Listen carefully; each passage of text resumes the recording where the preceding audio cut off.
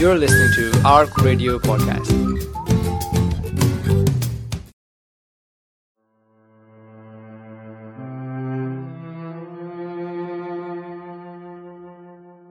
Assalamu alaikum and welcome to Hooked, a show about addiction within the Muslim community.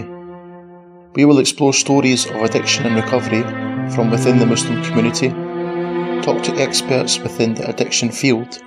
We will also explore addiction and recovery from an Islamic perspective.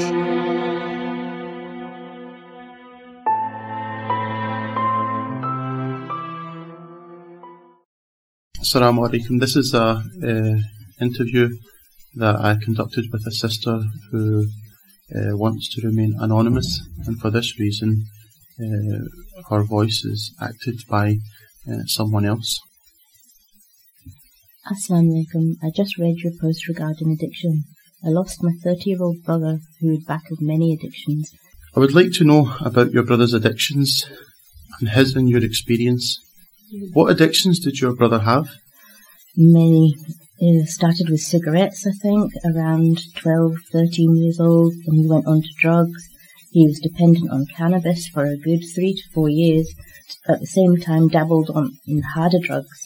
We finally got him help and clean, which is when he found alcohol. We managed to get him sober, and he became addicted to prescription drugs, tramadol, dihydrocodeine, mixing them with caffeine and occasionally drink. He just had an addictive personality. I have to add, he was a hafiz of the Quran and prayed his salah and constantly asked Allah for forgiveness. Even when he was under the influence, he would cry and beg Allah to forgive him, which was the most heartbreaking part of it all. May Allah have mercy on his soul. Ameen. He would be clean for many months, years, then suddenly for some reason just trip, and then that one mistake he would feel so guilt-ridden it would become a vicious circle. My father had the patience of a saint. It was with him right to the very end. Rehabs, medical attention, everything. Allah knew best. What kind of rehab did he go to? Rainbow House. It was a program for 9 months. He went there straight from prison. He was in prison for breach of peace, and my parents said that they would only take him home if he completed the program there, which he did. But life just kept throwing him curveballs, and he could not handle them. He found prescription drugs. They, in the end, put so much pressure on his organs. Alcohol was and is the worst drug. The devastation that it caused him, his health, everyone around him. He would rather he stayed on cannabis now. I would say it was the better of the two evils. Do you know why he started cigarettes then cannabis? Peers in his group, his friends, they all dabbled. It was fun. They all did it for fun. There was 4 of them. One is now very successful, mashallah, pharmacist. The other struggled, however, not to the extent my brother did. Now he runs his own business. My brother just never knew when to stop. Were they around the same age? Yes. They were all the same age, maybe a year apart. When did you and your family find out your brother was taking drugs? When he was around 15, but before that there were behaviour issues. What kind of issues? Always in and out of trouble. This is the hardest part to talk about, however. He has in recent years told us that the root of his issues stemmed from being touched by someone whilst on holiday in Pakistan, and now when we think about it, it is since then that he's been in a mess, and no matter what we did, we could not get him to settle. He was my only brother. We could not save him. Allah needed him home. May Allah grant him Jannatul Firdaus. Ameen. Did he try talking about this incident to a counsellor? Yes, for many years, but by this point he had become addicted to different things and was constantly looking to numb reality. Do you feel that there was the right help for him? There was no questioning the help. What advice would you give that could possibly prevent someone else becoming addicted? Personally, now with my own sons, it's just communication and really talking to him about the dangers. The problem we, I guess, had was that we never ever in our wildest dreams thought this could or would happen as a possibility in our family. In hindsight, we were being naive. And at the beginning, never knew what the signs were, what to look out for. 15 years ago, brother, this was not as big as an epidemic in our community as it has become now. Now everyone you speak to will tell you they know of someone. It's so true. Yeah. We have lost a generation of young men, and if it continues as it is, young girls are not far behind. Is there any advice you could give to an addict? Oh, they mostly crave love and acceptance and want to find success, but the problem is they don't love themselves. They have such low self-esteem.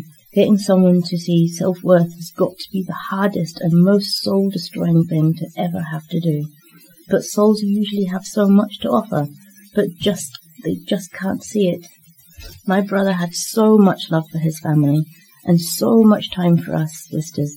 There was only the three of us. He was younger than myself, and then our younger sister.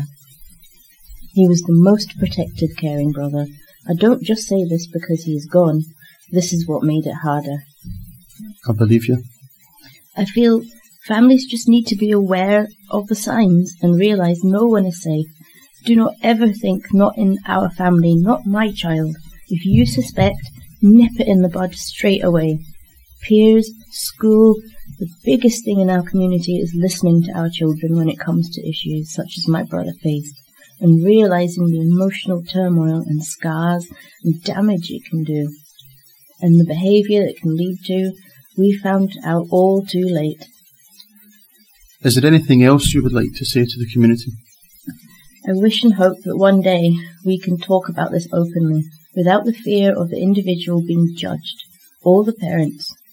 Our community still likes to judge and point fingers at the parents, shaming them in a sense.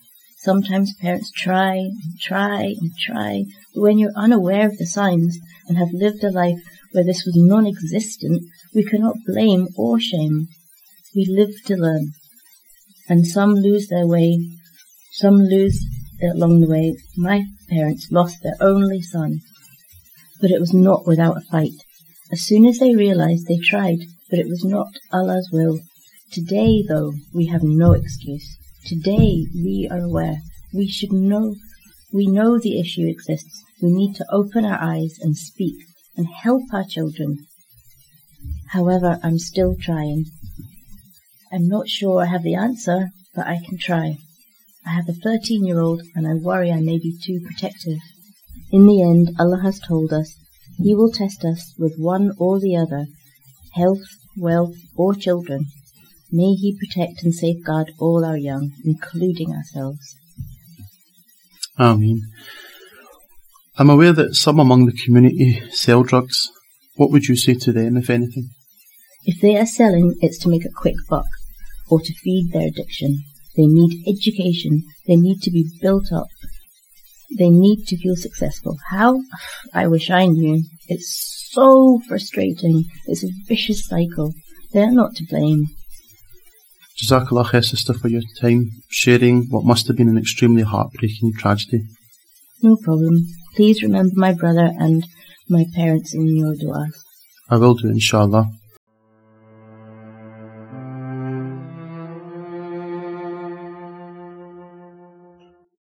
Bismillah ar-Rahman ar-Rahim. Nahmaduhu wa nusalli ala rasulihi al-Kareem. So welcome back everyone, and this is part of our addiction show called Hook, and this interview is with two guests. So we have Sister Yasmin and Sister Abda. Welcome to the show. Assalamu alaikum. Wa alaikum salam wa rahmatullahi wa barakatuh. So inshallah, just so the listeners know a bit about yourselves, maybe if you could just introduce yourself a little bit more. My name's Yasmin. I've been the Scottish Refect for between 8 or 9 years. I live in Easterhouse. Okay. And how about yourself? I stay close to Yasmin, and I'm just here to give a bit of moral support. Okay. And are you Aviva, or what's your background? My mum and dad are from Pakistan, but I always say everyone has their journey to Islam. Okay, Jazakallah khair. So today, inshallah, what I want to do is I want to talk a bit about addiction within families. So that's the aim of our show, to cover addictions from different points of view.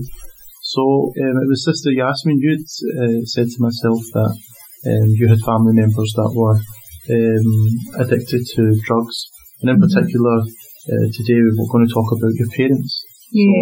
So very heavily into alcohol. So they were, my dad was schizophrenia, so he was on different types of drugs to help him, but every time he attained an aggressive mood, the police had to come in, restrain him, take him into Gatcosh Hospital, got him better with different drugs, said to my mum that he was alright, came back out, started drinking again, and it was just like a roller coaster. So your dad, did he have schizophrenia before he took alcohol, or is this something that... I think this was an ongoing thing, because my mum was always told it was nerve and depression that he had, and I always remember 1980 when he really attacked her really bad, hit her with a hammer from head to toe, and she was crawling outside the street between at the hospital, and he could have got done for attempted murder but didn't get touched, and we found out that he was diagnosed with schizophrenia.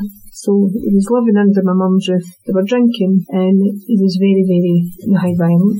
And you were saying that your mum, she used to drink heavily as well? Yeah, the two of them drank together. They knew what the problem was, they just chose to ignore it. Okay. And do you know how that started, or is that something that just as long as you can remember they were always drinking? I think my mum, it must have started because she had a stillborn. And I always remember her talking about it.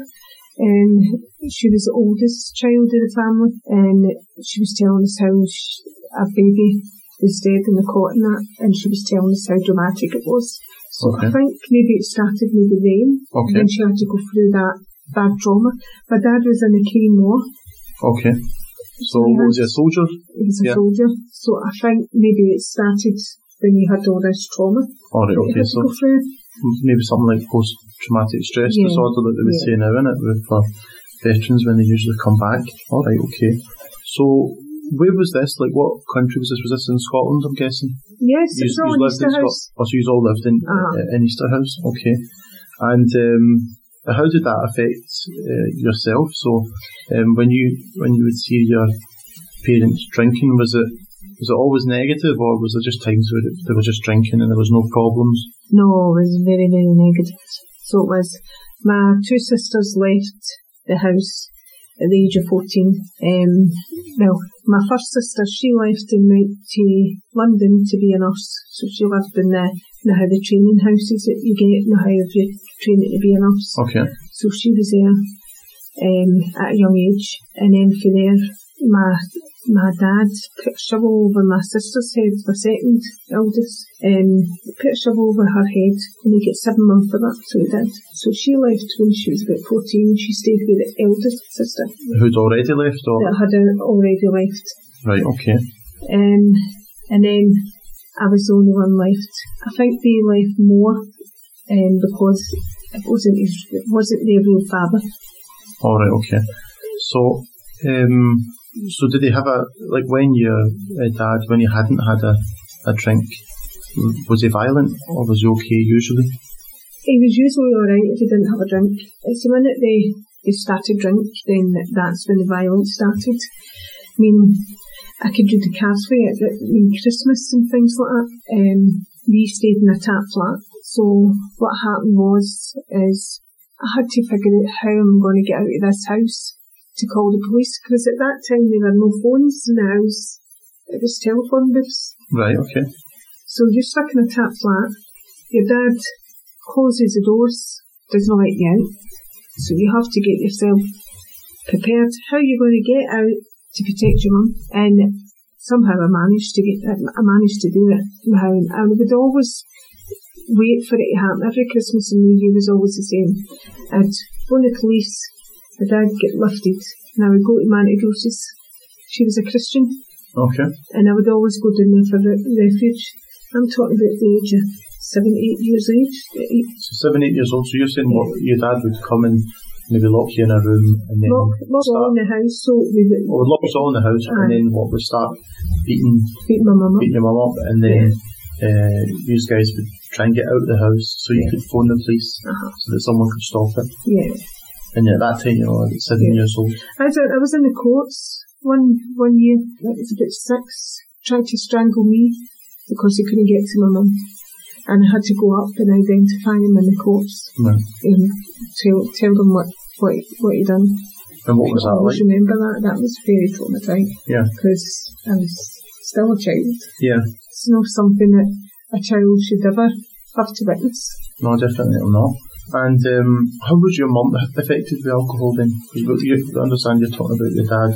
He was alcoholic, and his tendency was that he would lash out and beat people up, whether that was the kids or whether that was his wife. But how did your mum react to alcohol? My mum was terrible as well because she would start flinging all sorts of abuse to him. So that would just kind of fuel the fire. Okay, so they'd both start drinking, and then because of that, she would start maybe swearing or goading him. Yeah. And then he had a tendency to get angry and that. Yeah. So then it would turn into her being beat up. When the two of them were going through that, I was kind of like that. They're as bad as each other. I didn't blame either one. And how often did that happen? How often did they drink? Quite a lot. So was it like in a week? Would it be once a week or every day? Or every day? Yeah, every day. And did they work or anything? Yeah, my mum held the job down in the house, but she retired because the shop was getting pulled down. It was across the road from the Royal Infirmary. It was an Italian restaurant that she used to work in.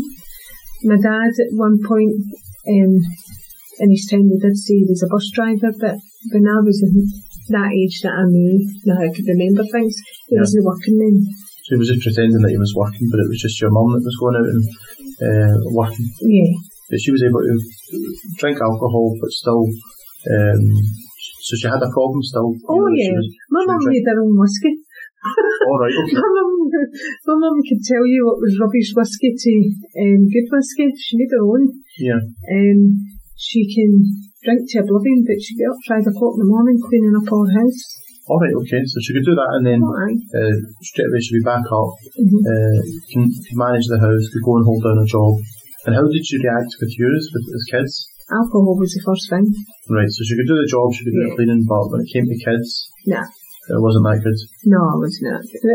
What mother puts you out to pick up bouts for them in the street, cigarette bouts, in the house from the street, so that she can get something to smoke because she's drunk all her money. So was that a problem as well then, that she was just working, but whatever money was coming in, it was just she was never drinking it. So we grew up with chopped pork, chips and beans. That was our dinner. Sometimes we didn't get dinner, we had to go somewhere to get fed. Right. So it was really hard times. That's quite tough, isn't it? Yeah, that was quite difficult. And you were saying to me earlier on that your parents both passed away now? Yeah, both of them have passed away. My dad, I realised who my real dad was when he attained dementia. He became that calm that he could turn off his injections that he used to get every month. For schizophrenia? Yeah. Okay. So he didn't have to have any kind of medication. And that was the first time I ever witnessed to see this person that was so violent, a completely different person. So it was just completely calm? And completely calm. And was he quite old when this happened? He was 72. 72, okay. Pretty nice. And he had dementia. So were you able to then, what was your relationship with your dad like then? Like, what was it like as you were younger? And then what was it like once you'd grown up and you'd now got dementia and calmed down? When I was younger, to be truthful, I couldn't stand the man. I didn't like even being next to him. It got to the stage when I got to 14 years of age, I was like, I'd rather go into a home than stay in this any longer. Yeah. And that's when my older sister decided to take me to London, because by that time I had enough. Yeah, so your older sister was able to... Yeah, because I was getting bullied in school. So because I'm dark skinned. Yeah. And then when you've got parents coming up trying to salvage the matter and make it better, they make it worse. Okay. So the bullying wasn't even in school, it was outside school when I was when all this abuse was happening in the house as well. So the bullying, was that was separate, that wasn't necessarily as a result of the parents taking alcohol? Yeah. It was? Yeah, okay. Because it made the bullying worse, because they were coming to the school drunk. Right, okay, so when they were trying to help you by coming up to school, they were coming up drunk, and then what did that result in then? The the beatings in school got a lot worse. Yeah. And then what happened later on then? How was your relationship with your dad? So if you've left at 14 and you've gone to stay with your sister, did you come back and stay with them? When did you? I never went back to my mum's house to stay. I got my own house when I was 60. Okay. I couldn't go back to that abusive atmosphere. It was too much. Okay. Because my mum was the type of person that she'd take the Downs, then he would get put into the hospital. The doctors would come back to my mum. We've got him under new medication. He's a lot better. Could you take him back and give him another try? And she would be sad and say, yes, I'll take him back. And then it would start again. So it was a vicious circle. Yeah, okay. And so at what point then did it change the relationship with your dad then? So what about when you were saying when he became older, he went into a home, was that correct? Yeah. And he had calmed down. Were you able to then salvage any of that relationship? When he got older, and I got older myself, I started to realise that it was an illness. When I got told he had schizophrenia from the doctor, the last abuse that my mum took, that was horrendous, and that's when the doctors decided to tell us it was schizophrenia, and they knew that he had that for many years. If it tell my mum, for some reason, I don't know why, they kept it behind her. Now, up until the last, how abusive she taken off him with the hammer. Okay. I realised it was a disease that he had. It was an illness. He was only just silly with taking alcohol that made it worse with the treatment, and I did feel sorry for him. Therefore, my elder sister, she was a nurse, she still couldn't understand why he'd done this to my mum, and you would think because she was a nurse she'd have more understanding about the schizophrenia. Yeah, but maybe it's the idea of growing up and seeing your mum being hurt all the time that eventually you maybe just can't come to that stage where you can make an excuse for someone and you go, okay, maybe they have got an illness, but that's still not an excuse. Whereas for yourself, you're saying that you could understand, you understood it as, okay, right, he has got an underlying illness which is making it worse. So then how did the relationship go for there then with your dad? Well, I could see that they were starting to try and help themselves. I took them to the AA a few times. Alcoholics Anonymous? Yeah. And sometimes it helped, other times it didn't. But you could see that they were still trying. Yeah. Still trying to put it right. But when my dad started taking the dementia, he was taking a few, strokes. Right, okay. So the third stroke was that bad that he had to get a tube put in his stomach. Right. And he was in the home at that time. So he did calm down quite a lot. Yeah. And we did have a couple of years now had good memories. Okay. For the changed man that he became. It was something really beautiful. You know that? Yeah. And that's strange because usually you'll hear people say that, they end up with dementia or something, and that was traumatizing, and that was horrible. And then actually to hear yourself say, well, it was a lot better than than the person that I knew growing up. And how about your mum then? What happened to your mum? So she was taking alcohol and she was in this relationship. Did she eventually split from your dad? No, she still stayed with him right then? Stopped by him until he died. And so what happened? What happened with her addiction? How did that continue then? I always believe that my mum's addiction didn't stop until she was told she was going to die.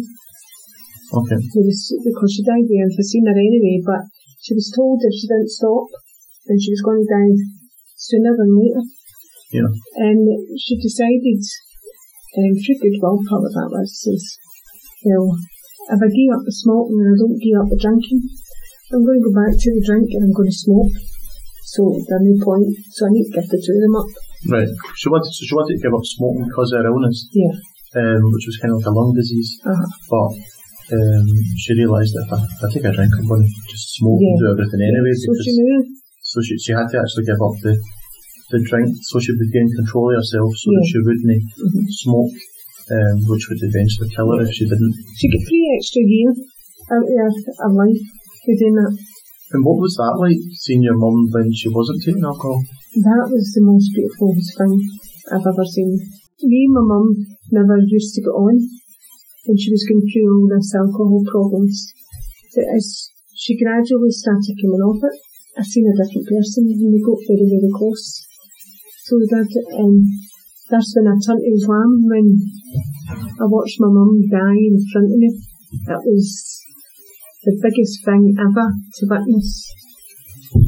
35 years this woman put up with abuse, pre-alcohol. Yeah, so, and then you were saying that was the point where you became Muslim as well? Yeah. So that was just right about before your mum passed away? Or After my mum passed away. Just after she passed away, but that was a big thing for you? That was a very big thing, because my family and my sisters, they turned to alcohol. And I questioned myself, do I want to go down the road with my family, drink themselves to oblivion, or do I want to change and be a good person that doesn't drink? And I've never looked back. Yeah. So you were saying that your sisters, they turned to drink because they never gave her much support, because she always stuck with my dad. They kind of just, if they were coming up to visit, they stayed in London, she would have to go somewhere separate and not have my dad there, and that's the relationship that she had with him. So I think they were feeling bad about that, and that's why the drink was getting more and more from my sisters. So you're saying that your parents had drink problem, and then later on your sisters actually ended up? Well, they had the drink problem before, but you can see it was getting worse because they must have been feeling bad because they never supported her when she really needed it. Okay. And I was the one that really looked after my mum, and that's how I decided I needed to change this cycle and stop doing what my parents done. Yeah. The drinking, because it can just ruin people's lives. Yeah. And is that something that was common at that time? Was it like, was there lots of families that were struggling because of parents that were drinking? Because it's Scottish culture, so it was a norm. Yeah. For people to drink. It still is. I feel as if it's getting worse because they put so much cheap alcohol in the shops to encourage kids to come and buy it. Yeah. It's so easy to buy alcohol now. Kids think it's a fashion statement to have drink. Something good to do, maybe just to enjoy yourself on the weekend. Yeah. But the problem is that when you get addicted to it and you can't live without it, and then it starts having a negative effect on everything in your life, and that's where it's no longer just an enjoyment. Mm-hmm. You need it, because I noticed that with my mum and dad. If anything went wrong, that's the first thing they turn, rather than dissolving the matter and trying to fix it. Absolutely, they drink. And just straight to alcohol. Straight to alcohol. So I also wanted to ask you another question. First of all, what do you think adults that have a problem with alcohol or any other drug, whether or not they're parents, but probably especially if they're parents of children, what do you think those people should do? What would your advice be for them? Well, the adults have two ways that you can do it if you're Muslim, is practice your deen, because once you implement your prayers, then you know that you've got to stop the drinking. So that gradually takes time for that to happen. You can't do that straight away. Anybody that drinks can't just stop it just like that. And if you're not Muslim, you can go to the AA, because you find AA does work. I've seen it working because I've helped people that never knew about the AA, and I've seen the successes of what it does. It does work, but it's got to come from within. That person needs to want to help themselves. It just won't work. If you try and force somebody to do something that they don't want to do, it's never going to work. No. But your advice would be that if they're Muslim, then get back into your religion, start praying, and then gradually get off of the alcohol. But if you're not Muslim, go to the AA. But what about, would you not advise Muslims also to go to the AA?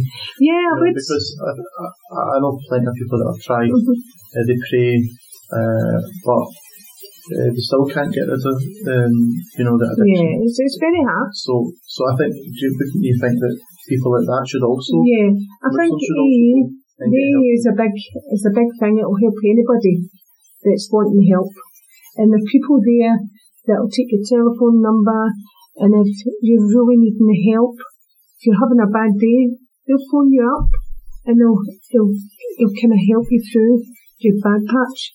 These guys don't just want you to come in and say, I'm such and such person, I'm an alcoholic. No, it doesn't stop there. You can go and have cups of tea and a biscuit, a chat with other people, and you give them their phone numbers, and what they do is they'll keep in touch with you, and if you're having a bad day, you call them, and they'll help you. They'll not leave you alone until they know that you're back on the straight path again. Yeah. They're really, really supportive. I think with the AA as well, they've got their 12 steps, isn't it, to alcohol recovery, and part of that is that you then at the end also support others. That's what it's about. By you supporting others. So basically people that are within the AA, the majority of them are people who are previous alcoholics. Lived a life. So you're not going and talking to a specialist or a professional that's went and got a degree on it, but has never had an addiction problem. Yeah. With the AA, it's very down to earth, and it's people that are recovering they're all going through the same thing. And even you can put yourself voluntary to give a hand in the cafeteria, that you can serve the tea and the coffee and that to other people that are just coming into the doors that have never had any help before. So there is benefits. You're helping somebody else that really needs the help. Yeah. So it's good to get involved. So that would be something that maybe we should encourage Muslims that, if you want to do a bit of voluntary work, why not get in contact with organisations like the AA or other organisations and volunteer time? Yeah. Whether it's, being able to be on the end of the phone for people that are wanting to talk, or it's to phone people to see how they're doing, or it's to, like you said, make cups of tea and coffee, or whatever you can do, but to take part in something that will actually be beneficial to someone. And there's also a book that you can get for the AA as well. It'll tell you all the areas, because I know people that they go to one place, but they also, if they're going on holiday around Britain, they're everywhere. You can visit any different one that you want to go to. The door's open for everybody in all areas. Alright, so because it's the 12 steps and it's the system's kind of the same wherever you go. So you're saying that if you go somewhere down to England, say you're going away for a couple of weeks or something, and you want the support, so because you can't pop into your local AA meeting that you maybe used to going to, they're quite open for anyone just walking in. Open for anybody coming in.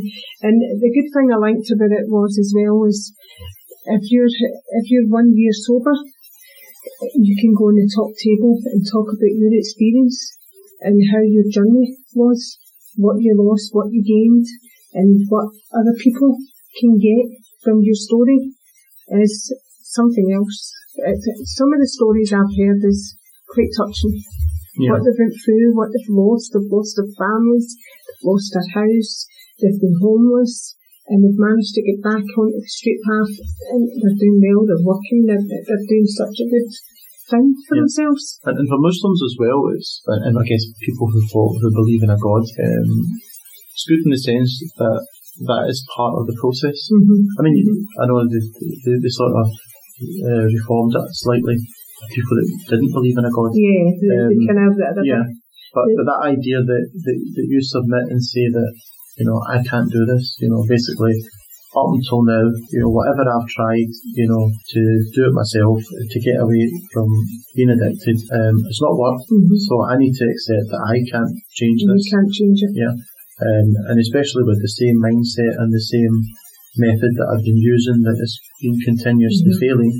So therefore, I have to accept that there's another way, and I have to be open to that. Yeah. And also that there is a greater power, meaning God, who will help you through it. Exactly. So that's one of the processes of that people go through in the AA meetings, and I think for Muslims that's easy to, understand. That, that's submitting yourself that I can't do it on my own. I need guidance. I need Allah to help me here. So one is the prayer and asking Allah, but at the same time also having a system that's tried and tested and that actually works. And it's good the support groups that they've got, because that's something that if a person just stops taking alcohol or drugs, no one round about really knows the way that they're feeling. Yeah, they don't know what But whereas these guys, they do know it. And they can empathise with you, and they can give you wee tips and hints on how to manage or what's going to come up and how they done it and how the other person did it. Which, you can't always get from people unless they've actually gone through that. Yeah, even people that have not got any alcohol problems, if you see anybody that's struggling, don't rub your nose up the wrong way. When you see somebody like this, try and help them. Try and guide them the right way. Don't, because a lot of people just judge in how a person looks because they're drunk. They went through really bad journeys that nobody else probably hasn't experienced. Yeah, like you were saying, like your mum, for example, having a child die, and then with father, maybe the stress of coming back from a war, and seeing, horrible things. People maybe don't always realise that there's a difference between maybe just people that occasionally drink alcohol for a bit of enjoyment, and then the person that's addicted, and it's usually because they're coping off, they're working with serious issues. But Jazakallah khair for your time, and I hope this is beneficial for our listeners. Assalamu alaikum.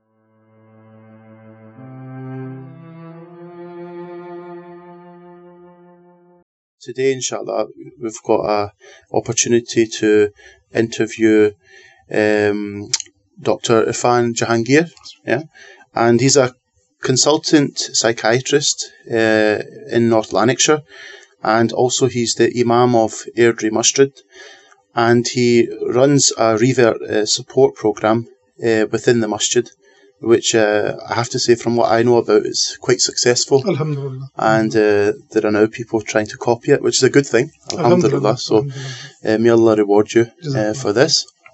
So basically, due to our programme that we're doing, we just want to get an idea of addiction.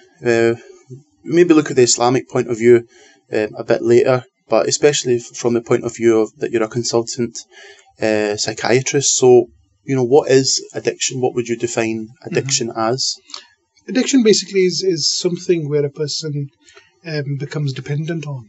And the way the human brain works, it works on what we call as a reward circuit. So the reward circuit basically is when a person gets used to something pleasurable, there is a reward feeling, a feeling of high, if you like, that the brain feels. So in relation to anything which is not natural, which is unnatural, like illicit drug use, which we're talking about, the addiction part of it, what they do is they send this reward kind of circuit into a flooding situation, and in overdrive, that there's a huge amount of chemical, the dopamine, which is released at that time. And because the body has to react to that, so the body reacts in one of the two ways.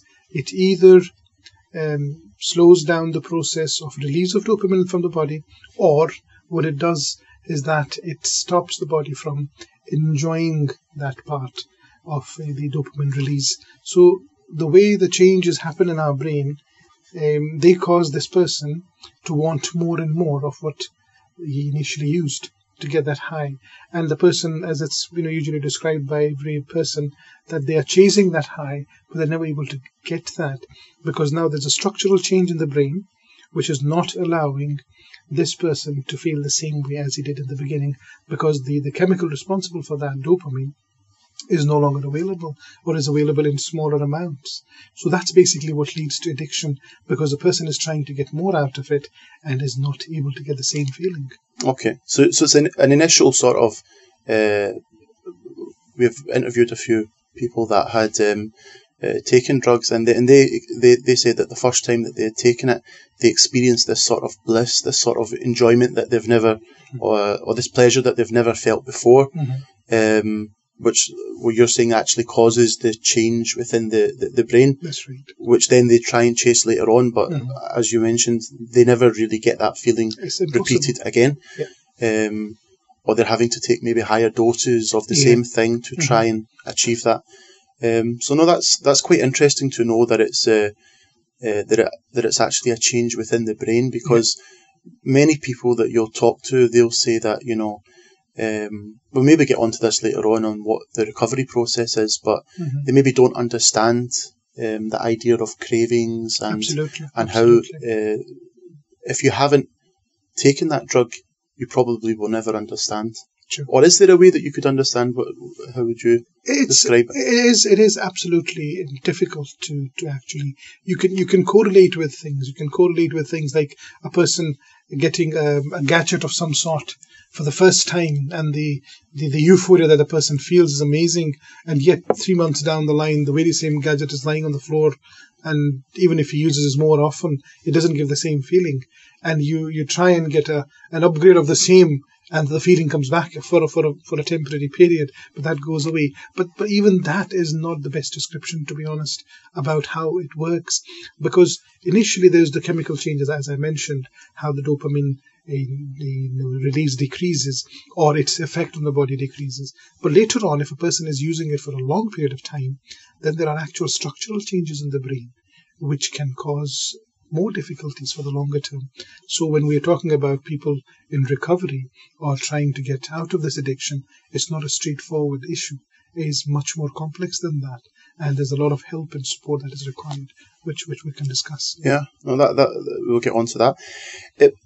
Another interesting thing that I was listening to an interview that someone had done, where they had said that there's like 1 out of every 10 person in the population that sort of has, maybe you can describe it as an addictive personality, or it finds it easier to become addicted. So, look, for example, you can have 2 friends, both of them maybe casually start drinking alcohol, and one of them starts to have an addiction to it, and it goes down a path where the person becomes an alcoholic. But yet another person, the same friend who started taking the alcohol the same way, yet doesn't have that addiction and can very easily go without the alcohol, isn't really dependent upon it. Is that something that can be explained? It can be explained, actually. For the mental health issues, there are what we call as a triad of things which combine together.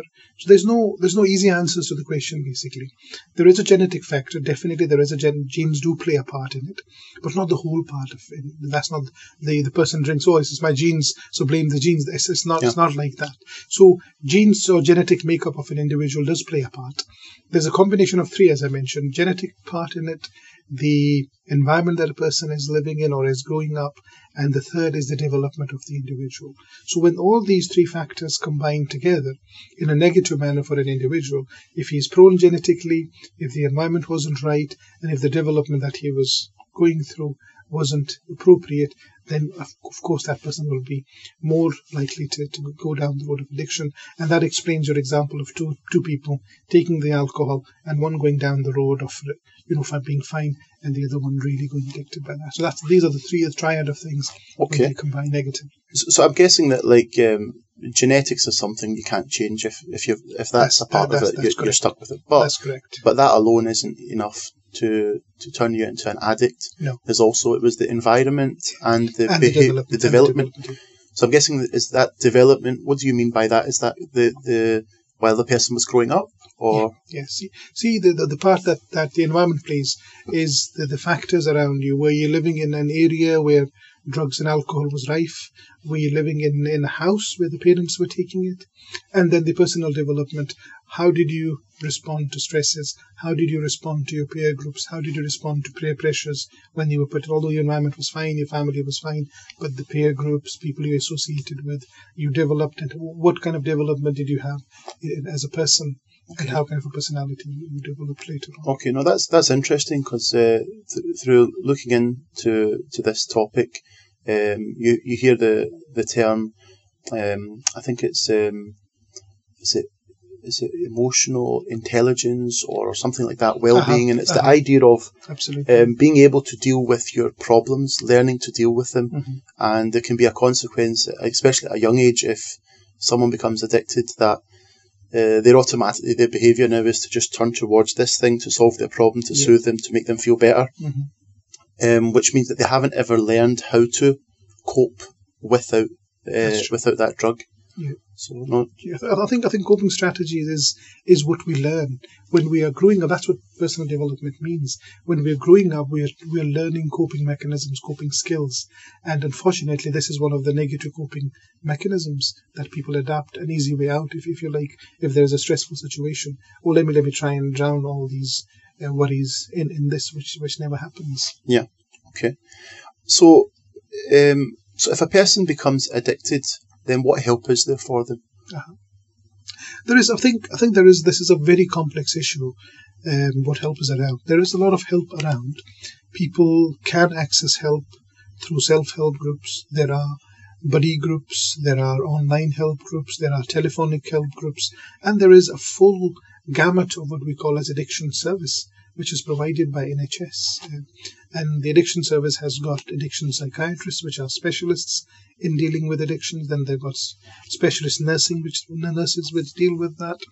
And there is a whole lot of help which is around for people to access that. But having said that, I think one of the important aspects, if we are talking about the Muslim community in here, which is the focus of today's talk, that is one of the difficulties, that people have so much of stigma attached to it that, number one, people do not want to talk about it. They want to just deny that this is out there, this is happening within the community or within our young people. And if they come out of that, of the denial, then seeking help at right places is not the usual trend. People will go about seeking help from people who are not qualified to do that. And sometimes, even in the name of religion, this thing happens, that they go to a particular person who is deemed as a religious person, who's going to take away the devil from this individual, as if the devil has taken over. And there's so much of things that happen with it in the name of superstitions, basically. And actual seeking help and accessing the right help is not, unfortunately, there. And a lot of that is to do with awareness and the fact that it is seen as such a stigma and such a dogma that people just want to deny it, not want to go close to it. Yeah. But there is a huge amount of help that is available. Okay. Well, that's interesting that you mention that, especially coming from the point of view that you're an imam. You have access to parts of the community that come and trust and confide in you that normally other Muslims wouldn't. And you're saying from your experience that you see that it is a problem, because I noticed that many Muslims deny that it is an issue, or it's a small issue, but it's not a major issue. So what would you say? What kind of issue do you see it as? I think I see a huge part of it, unfortunately. As you mentioned, fortunately or unfortunately, I have a unique kind of role from a psychiatrist's perspective as well as from the imam's perspective. So both sides, I'm seeing people trying to access, trying to talk about, like, they'll come around and they'll say, well, this person is depressed.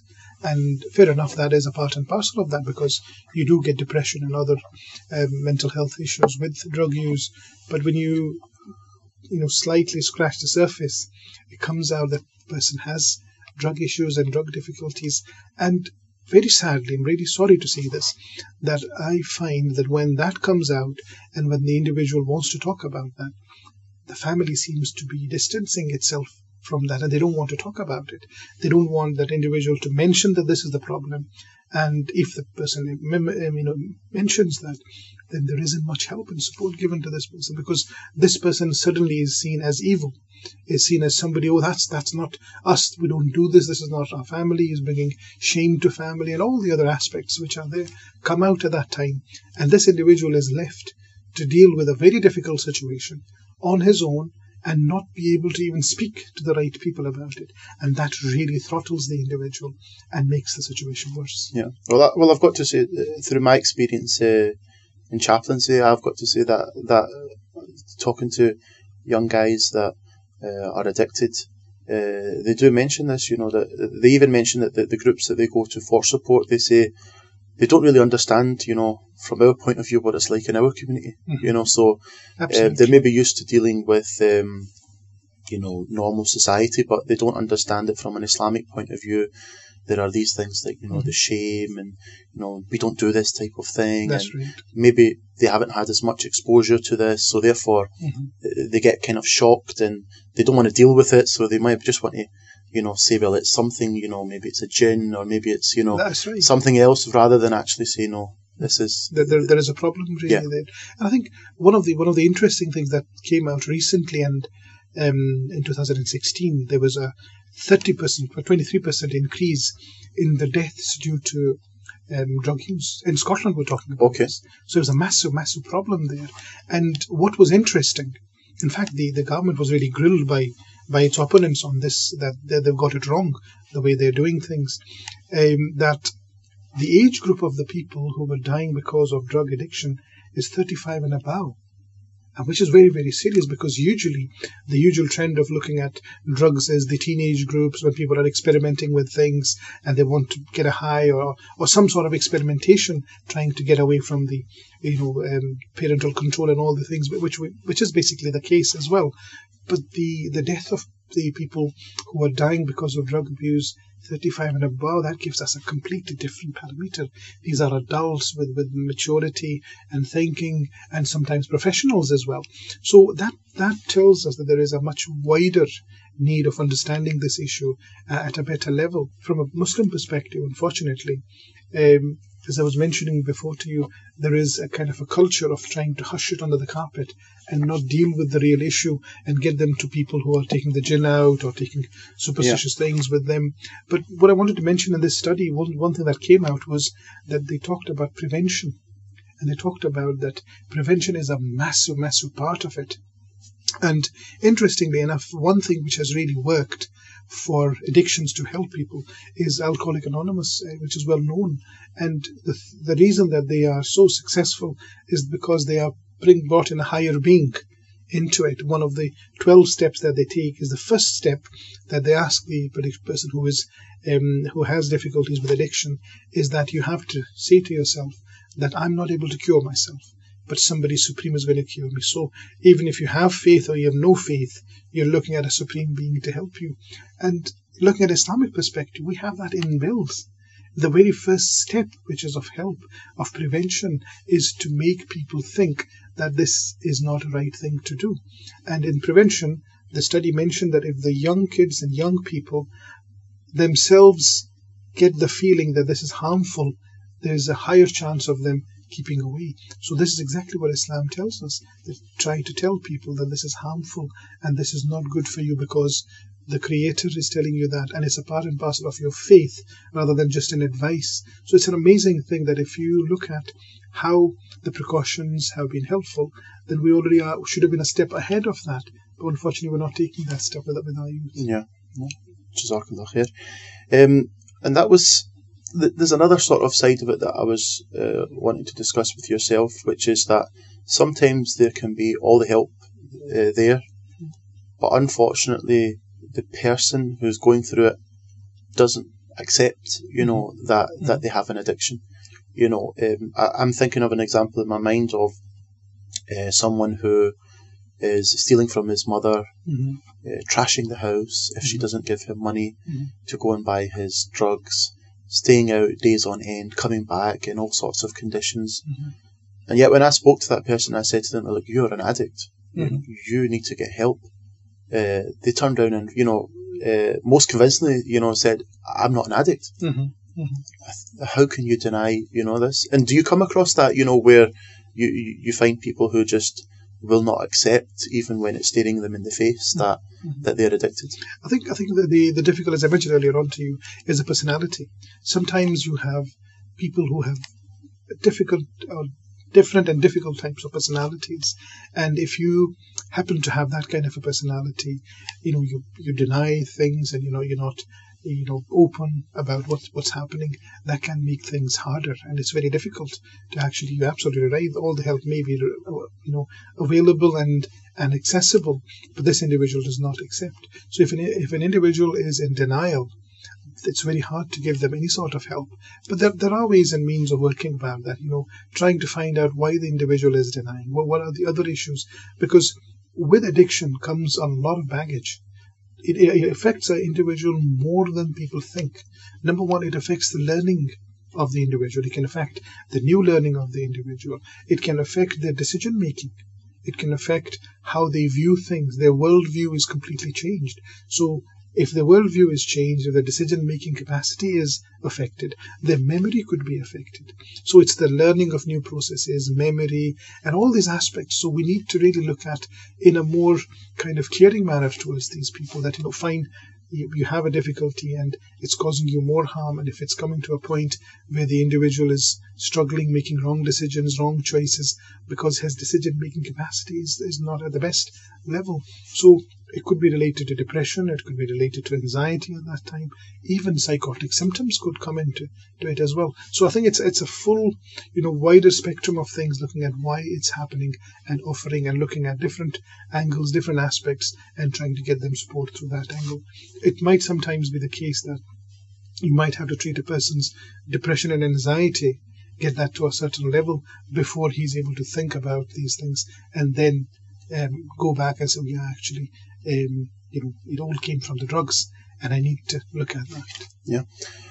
Another issue that I've noticed, and it's widely talked about, that people that are addicted, sometimes they're given, they're told that go cold turkey.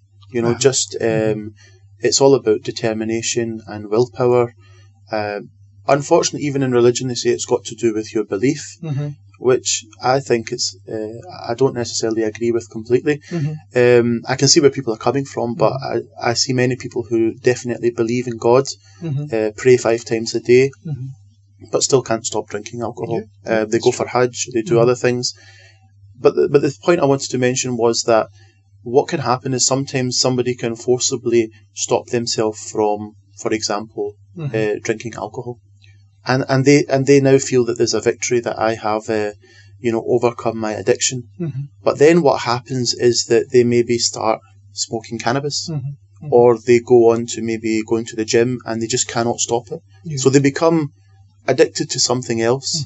And they mention that that's because, as you were mentioning, the underlying issues, which might be like anxiety or depression or something else, they haven't actually dealt with those issues. That's right. So therefore, by just forcefully stopping one thing, it's almost like whack-a-mole, when you go to the carnival and you hit one of the moles and it goes down and another one pops up. Absolutely. So what's that, what's that all about? I think the important thing is, if you look at the Quran, see, when it's an important thing to talk about alcohol, because that's a huge part of addiction part. When Prophet ﷺ talked about alcohol, we have to understand it was a society which was dependent on alcohol, where the very criteria of your hosting skills were determined by serving of wine. If wine was not served, then you were not a good host. So talking to that society about alcohol, look at how the Quran devises it. In Surah Baqarah, Allah mentions in verse 219 that, yes, they ask you about alcohol and wine. Tell them that, it's got some benefits for people, monetary benefits for people, and maybe some other benefits for people, but it's ismuha akbar. Its harm is greater. And it leaves it there. It leaves it there for a year for people to think about, because we were talking about people who are believers, who know the Quran is from God Almighty, so they think, it's more harmful than helpful. So what we're doing over here is the first stage of helping people with addiction. And that, from a psychiatric perspective, is the first step, because you're changing the cognition, changing the thoughts of people. So first thing is to access the thought of the individual. That individual should think that, yes, it's actually harmful for me. And it has to come from the individual. So that's the first stage. Look at the second stage. There's no cold turkeys here. Yeah. Second stage is, Allah says in Surah Nisa, when Allah mentions in 4th Surah, verse 43, that لَا تَقْرَبُوا الصَّلَاةَ وَأَنْتُمْ سُكَارَى. Do not come near your salah when you are intoxicated. And subhanAllah, the word intoxicated over here, khamr is not mentioned here. So it could be any intoxicants, it could be any drugs. So what did Quran do over there? Quran did an amazing method or taught us an amazing method of detox. 5 times a day, Fajr, first thing in the morning. Eye-opener, people know that the first thing that the addict has to do, the alcohol addict has to have an eye-opener in the morning. So he's been stopped from that eye-opener. So the society is being told that Fajr time you can't have alcohol. Before that you can't have, because you have to do Fajr, so you can't be intoxicated. Zuhr time you can't have, before that you can't have. Asr time, Maghrib time, Isha time. So the people were left with a small amount of time to have alcohol and small amounts of alcohol. So this is an amazing formula, even today, for anybody who is addicted to anything, that 5 times I can't be doing this. So start your salah 5 times a day. And when this was in 4th Hijrah, by the way. So 1 more year was given. Then another year was given on top of that. So full detox was done. And 1 year later it was said, إِنَّمَا الْخَمَرُ وَالْمَيْسِرُ وَالْأَنْصَابُ وَالْأَزْلَامُ رِجْسٌ مِّن عَمَلِ الشَّيْطَانِ فَاجْتَنِبُوهُ لَعَلَّكُمْ تُفْلِحُونَ. That, you've gone these 2 stages. First was till your cognition that this is harmful. Then you actually did some practical steps of detoxing your body from this. And the third one was to make it haram completely for people. So any time and every time a person is addicted, if you follow this formula, that this individual is actually made to understand and he thinks about it, then takes the practical steps of detoxing in a certain manner, in a practical manner, and then completely stops, there is excellent chance of success of that, rather than going cold turkey and then, it's expressing itself in so many different ways. Yeah. I hope that inshallah. Yeah, no, that's very interesting. I mean, as I was looking into this, I was trying to find organisations Islamic organisations that were dealing with people that were addicted to anything really, and what the closest I got to it were people who were using the 12 steps, and maybe they just tweaked a few of the words just to sort of make it look a little bit more Islamic, but it was basically still the 12 steps to recovery. That's right, But there was a professor, I think it's a professor, he's actually a religious scholar down in Cardiff, and he had looked at this method, and he had actually looked at what you were talking about, the method that the Quran gives us, or the method from the Sunnah of the Prophet ﷺ. And he said that he still hasn't found anyone yet in the world who is actually who is using this method as a way to try and help people off of this. And I don't know, have you got any experience? Have you come across anyone maybe who's... I don't think as an organised effect, but I have, certainly with our Revert Support Programme, we've used this method over there and asked people to do it. And alhamdulillah, we have had good success with it. We have had good success. We've asked people to keep away from these 5 times. And the feedback from them has been, it's very, very difficult. It's not an easy process to follow. But anybody who has done that have actually felt great about it. And they said, alhamdulillah, 6 months down the line or 8 months down the line. And remember, the ayah came 1 year after that. So actually 1 year was given to people, which sometimes people don't understand. They think, okay, do it for 4 weeks. So it's been happening for 4 weeks. You're still not changing. You're still drinking. That's not the case. Allah subhanahu wa ta'ala knows our nature. That's why He gave that time period. So He's given us an idea that give 1 year to people at least for this detox. A natural way of detox, if you like, and then inshallah you'll find the results. And alhamdulillah. But as I said, these are anecdotal kind of references, not a proper study. But you're absolutely right. The Muslim nations should be doing this. They should be applying this at a national level where people can actually access this kind of help. But I think I must say one thing, that the difficulty is, even from a religious perspective, and even from the places where the help should come from, which is the masajid, people are not actually accepting. People are seeing anybody with addiction as something evil, as I mentioned in the beginning, and they are somebody to be kept away from masjid rather than to bring them closer to the masjid. And that is a really sad part of it. And that has to change for a cultural change, for an understanding of how do we become better, how do we improve the lives of those people who are struggling. Yeah. Well, I've got to say, I've got actual experience of this myself. There was a brother who was addicted to heroin and other drugs. Very common. Took him to the masjid and tried to get him some help, take him away for a few days, staying in other masajid and doing programs and things. But as soon as the people became aware that he had an addiction issue, they said, you need to go home. You can't stay here. And it was very depressing. It was very sad. And when we brought the guy back, where was there for him to go? Absolutely. And I think that, you hear this, where people say that the masjids, they are not places, or clubs for like pious people or, for just any other group of people.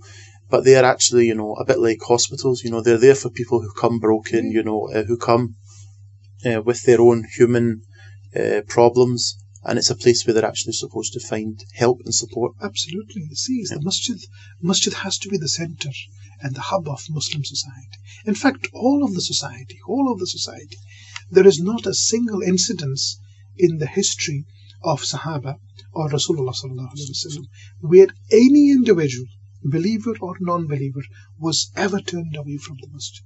Ever turned away. In fact, Anas radiallahu ta'ala mentions in a hadith, he says that people would come to Prophet sallallahu alaihi wasallam for their own material things. They would ask him, "Oh, I need this amount of money," and Prophet would never turn them away. Never. And a lot of the time, people will say, "Oh, Ya Rasulullah sallallahu alaihi wasallam, this person is coming just for money, just monetary gains," and he would say, "No, he's coming for monetary gains. Let him see, let him experience this. If there is any good in his heart will change." And Anas mentions in this later part of the hadith, he says that when that individual would come to Prophet sallallahu alaihi wasallam purely for material gains, later on, sometime down the line, deen would become the most important thing of his life. How did he manage to do that? How did Sahaba manage to do that? By pushing them away? By telling them that we are holier than thou? You go away, oh, I'm Abu Bakr, by the way, and you're nobody? No.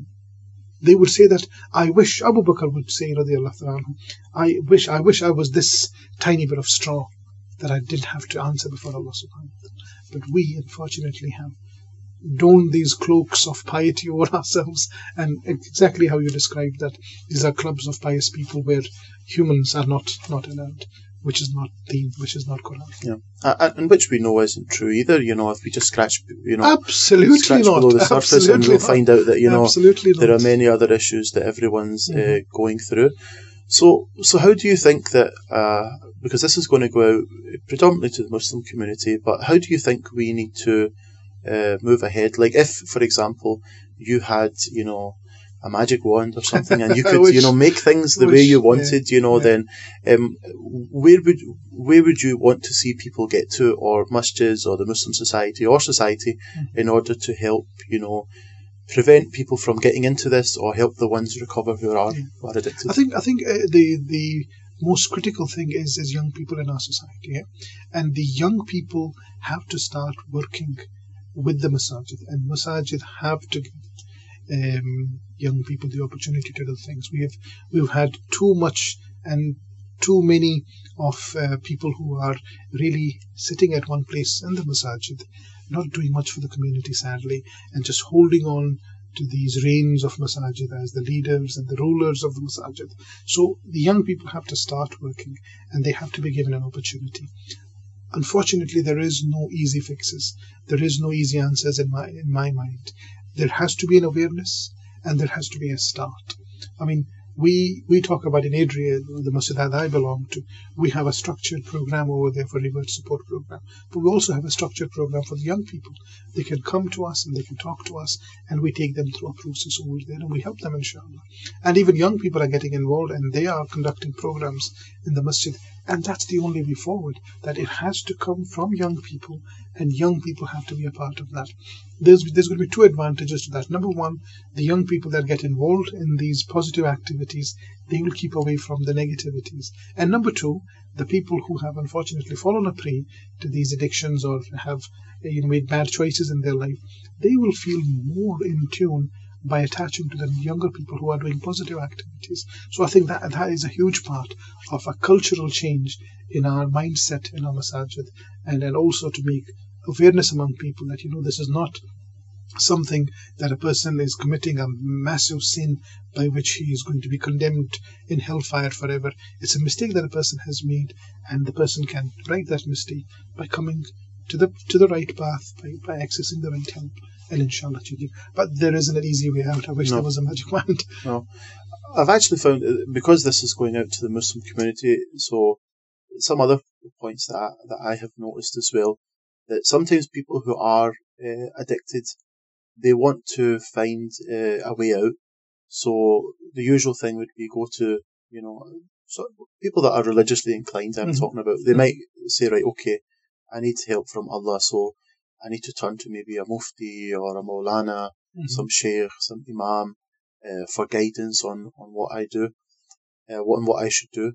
And unfortunately, sometimes I wouldn't say it's done on purpose, but because maybe the scholar doesn't understand addiction, or the imam, they sometimes give advice which religiously is sound, but the effect of that upon the person can be devastating. And I'll give you an example. I spoke to a man that is addicted to alcohol.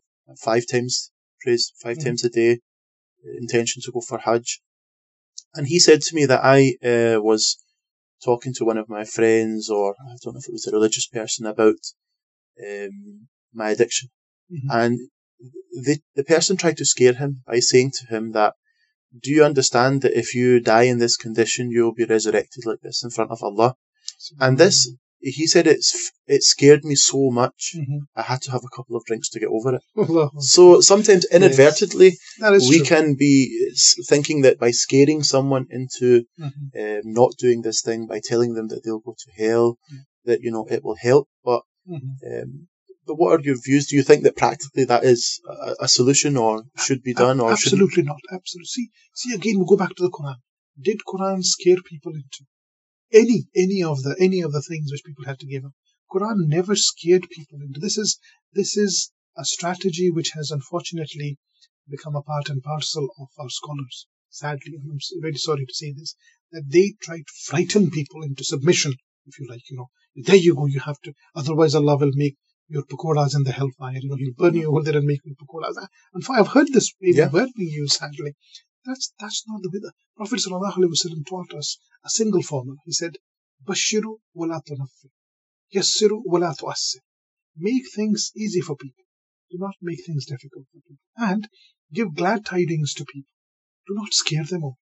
So this is a very, very simple method which Prophet has taught us, and an amazing method that it has to apply all the time. I remember when we were working with people who had alcohol-related difficulties, and a person came to me and he said to me, I've been told that if I had a drink, 40 days salah cannot be accepted.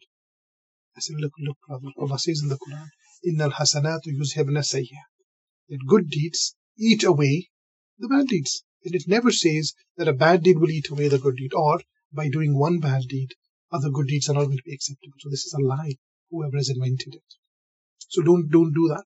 Even if you make a mistake, try to make 10 good deeds so that the mistake will be kept away. Not that, you make one mistake and you can't do other 40 days salah or whatever has been propagated. And that's been propagated in the name of Hadith.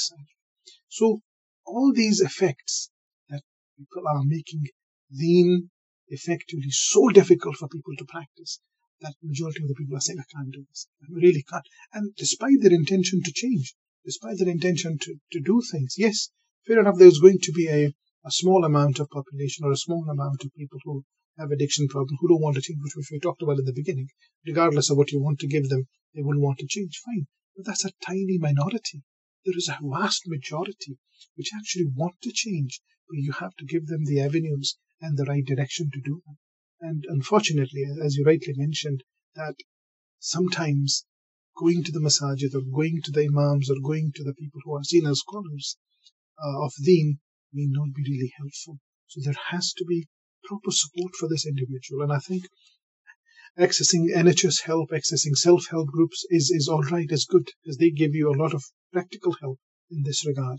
But unfortunately, there is a big void for Muslim community, that there isn't any Islamic guidance for them. And there is massive guidance, as we talked about the three Quranic verses which Allah gave us, the steps Allah gave us to do that. But practically, how do you support an individual to actually accomplish that? That is missing. And that is something which we as a Muslim community and Islamic organizations have to think about, because there's a massive amount of over-representation of Muslim population even in the prisons. And you know that yourself, you are a part and parcel of the chaplainship. And 4% of population, and if there's 12% of prisoners, that's a massive change. And a lot of that is to do with drug-related offences. So that is something which community has to come up with, and the elders have to rethink about our strategies, because clearly the current strategies are not working. We have to rethink, do ijtihad about these things based on the Quranic principles, to come up with strategies which would help. Yeah, sure. But, well, I hope that inshallah, one of our aims while doing these shows on addiction, one of the aims was that inshallah, after these go out, to try and get like-minded people together and try and work towards establishing something in Scotland where we can at least get together and make a start on trying to develop some sort of structure that will help. And who knows, if we're able to achieve this, inshallah, and help people, it's something maybe that could be replicated elsewhere as well. Inshallah. And people are looking at, even NHS, when they send out their recommendation, they ask people, is there any culture specific, is there any religious specific advice that you can give us? And unfortunately, there is so much of division that, if they try to approach one community, one area, there's a particular sectarian thought in that, and they achieve another one, there's another, and that doesn't help, sadly. And then the NHS or any other organisation just back up and say, there's this conflicting reports coming from people, and we don't want to get involved into any conflicts over here. So that is a sad part as well. And that will be a hurdle that will have to be looked at. How do we overcome that, our own inner sectarianism that exists within Muslims? Absolutely. It's a massive hurdle in all our aspects, really, and it has to go. People have to get over it and, really, really attach themselves to Allah and His book rather than anything else. Yeah. Well, Jazakallah khair for your time. Are there any final comments you would like to make? Anything that you would like the listeners to hear? I think one of the things which I really want to highlight is there's a lot of brothers and sisters, and I must stress the point sisters as well, because a lot of the time they suffer in silence and they're not even able to even express these things. I want to mention to them that please do not worry about this. Allah subhanahu wa ta'ala is merciful. Do not suffer in silence. Allah will provide a way if you are seeking a way out. Allah will definitely provide a way out. And there are ways and means through NHS, through certain Islamic centres, and I certainly can vouch for the Airdrie Islamic Centre if people want access. If they want to look at the revert support program that we are running, it's a full package that helps people with all their difficulties. Please come forward, seek help, and talk to people whom you trust, and inshallah Allah will make a way out of it. Inshallah. No, inshallah we'll get your details and put them up with the when this goes out, inshallah, so that people can go online and they can inshallah get in contact with you. Jazakallah khair. Assalamu alaikum.